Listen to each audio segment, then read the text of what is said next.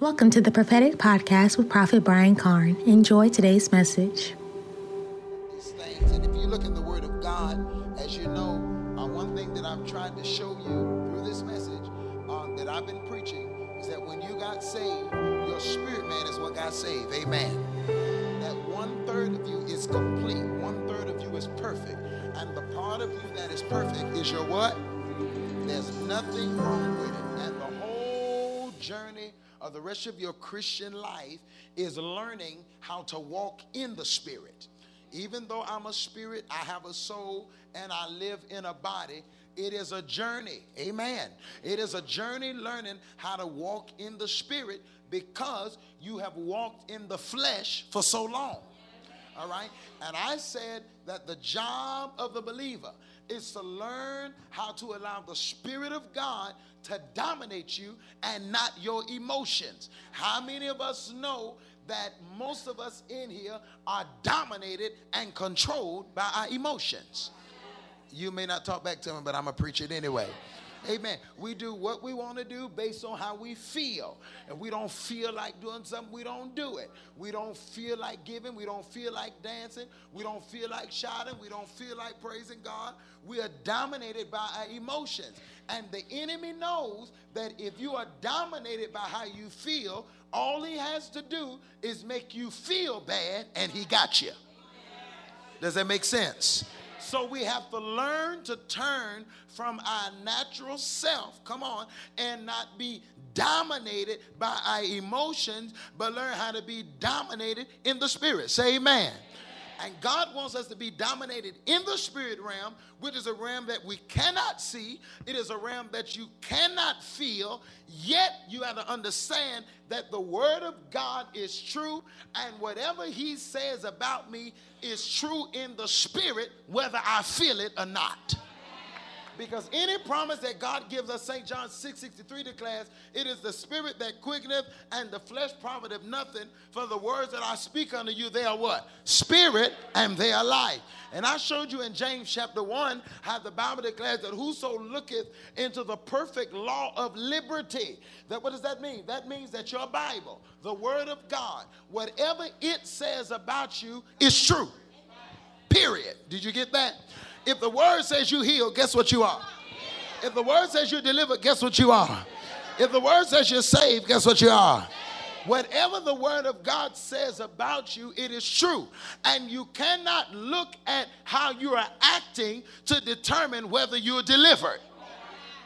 Come on, you got to get that, y'all. I'm going to show you something in a minute. I'm going to break this thing down to you. God said when the word of God came, when the word came, it set you free. Your spirit man is perfect. Your spirit man is saved. Your spirit man is delivered. Your spirit man is whole. Now, your soul may not feel like it. Your body may not act like it. But your spirit man is saved. And you have to stop looking at your emotions and looking at what you're doing to determine whether the things that God said about you are true. I don't care if you don't have a dime in your pocket. If the word of God say you rich, guess what you are? It's not based on what I see. It's not based on what I feel. You have to understand that. And some of you in here are so dominated by what you feel. You are so dominated by what you see, by what's going on in the moment, that you lose faith and start looking at things that are going on the outside, not recognizing that even when it looks like everybody is against you, there are more for you than against you. Slap 3 people around you, say, I believe God. I believe.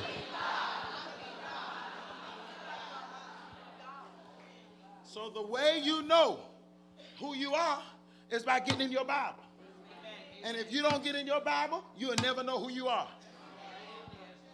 Amen. My God, I felt that in the Holy Ghost. So you got to get in this word, because that word is a mirror. Amen. That word tells you everything about yourself. That word tells you that you are the head and not the tail. Amen. That you are above only and not beneath. That you are a lender and not a what? You are blessed going in, you're blessed coming out. The fruit of your womb is blessed. Amen. You're blessed in your basket and you're blessed in your store. That word tells you that if he be for you, who can be against you? That word tells you that no weapon formed against you shall be able to prosper. That word tells me that I ain't got to worry about no hoodoo, voodoo, and who's trying to do it to you. You ain't saying nothing. I got a word that says he that dwelleth in the secret place. You have to believe that. I got to believe that. That even though I have a bad attitude, my spirit man says I got temperance. Come on. I sure don't act like it all the time. Come on, women. That according to the word of God, you got a meek and quiet spirit. You don't act like it all the time. But you don't determine whether it's true based on how you act. You determine it's true based on what the word of God says.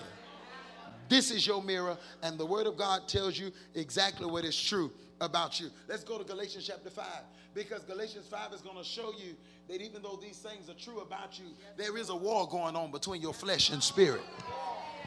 Give me Galatians chapter 5, verse 16. Glory to God. Look at what the word of God says in Galatians chapter 5, verse 16.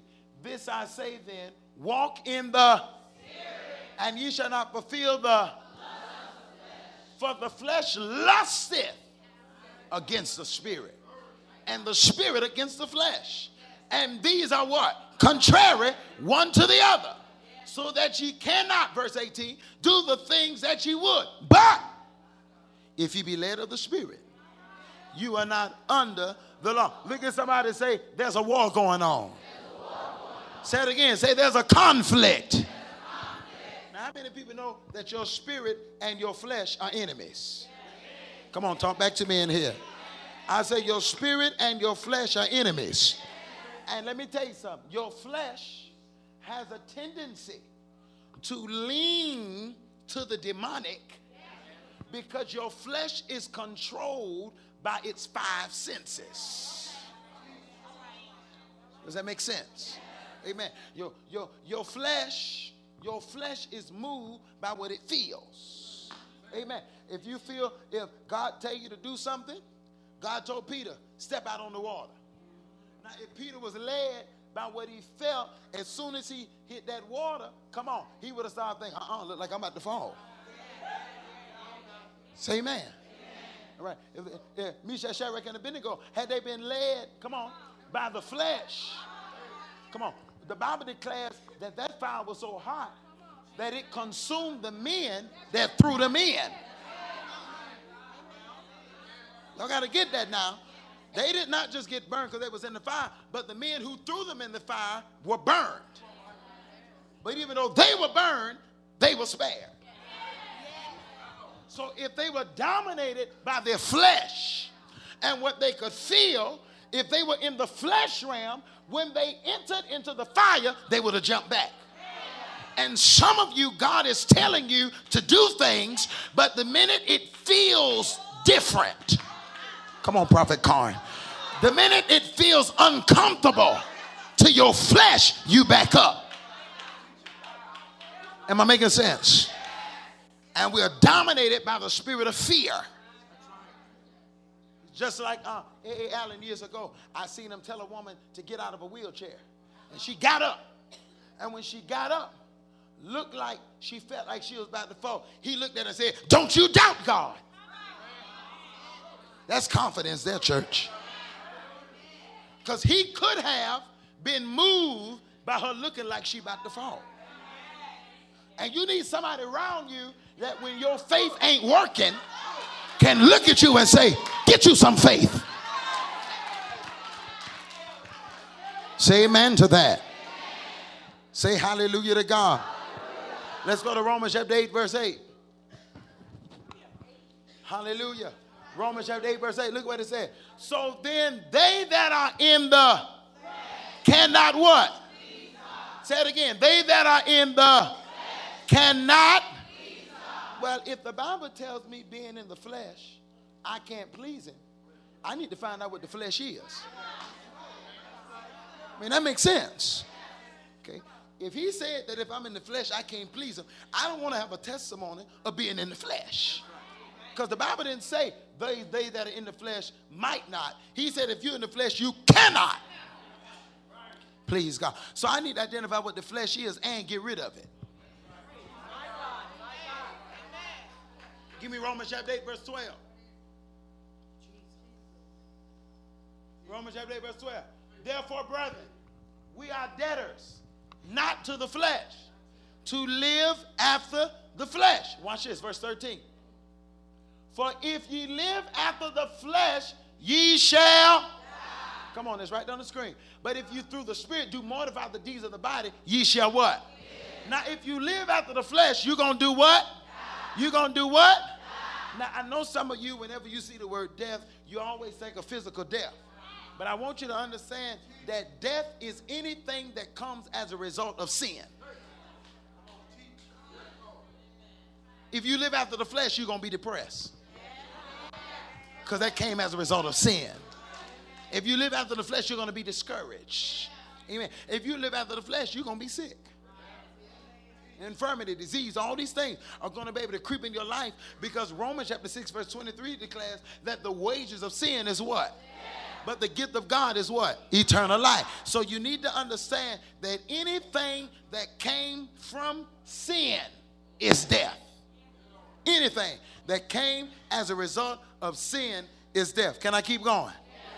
And one place that the enemy is able to operate in your life, not that you won't be saved, not that you'll miss God, but one way that the enemy gets an inroad into your life is through the flesh.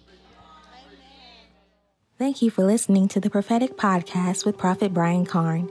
Stay tuned for next week's podcast and visit briancarn.com for more information and to sow a seed into the ministry. To receive this message in its entirety, call 1-855-984-2276 or 1-833-522-5433. More grace. We're excited about your future.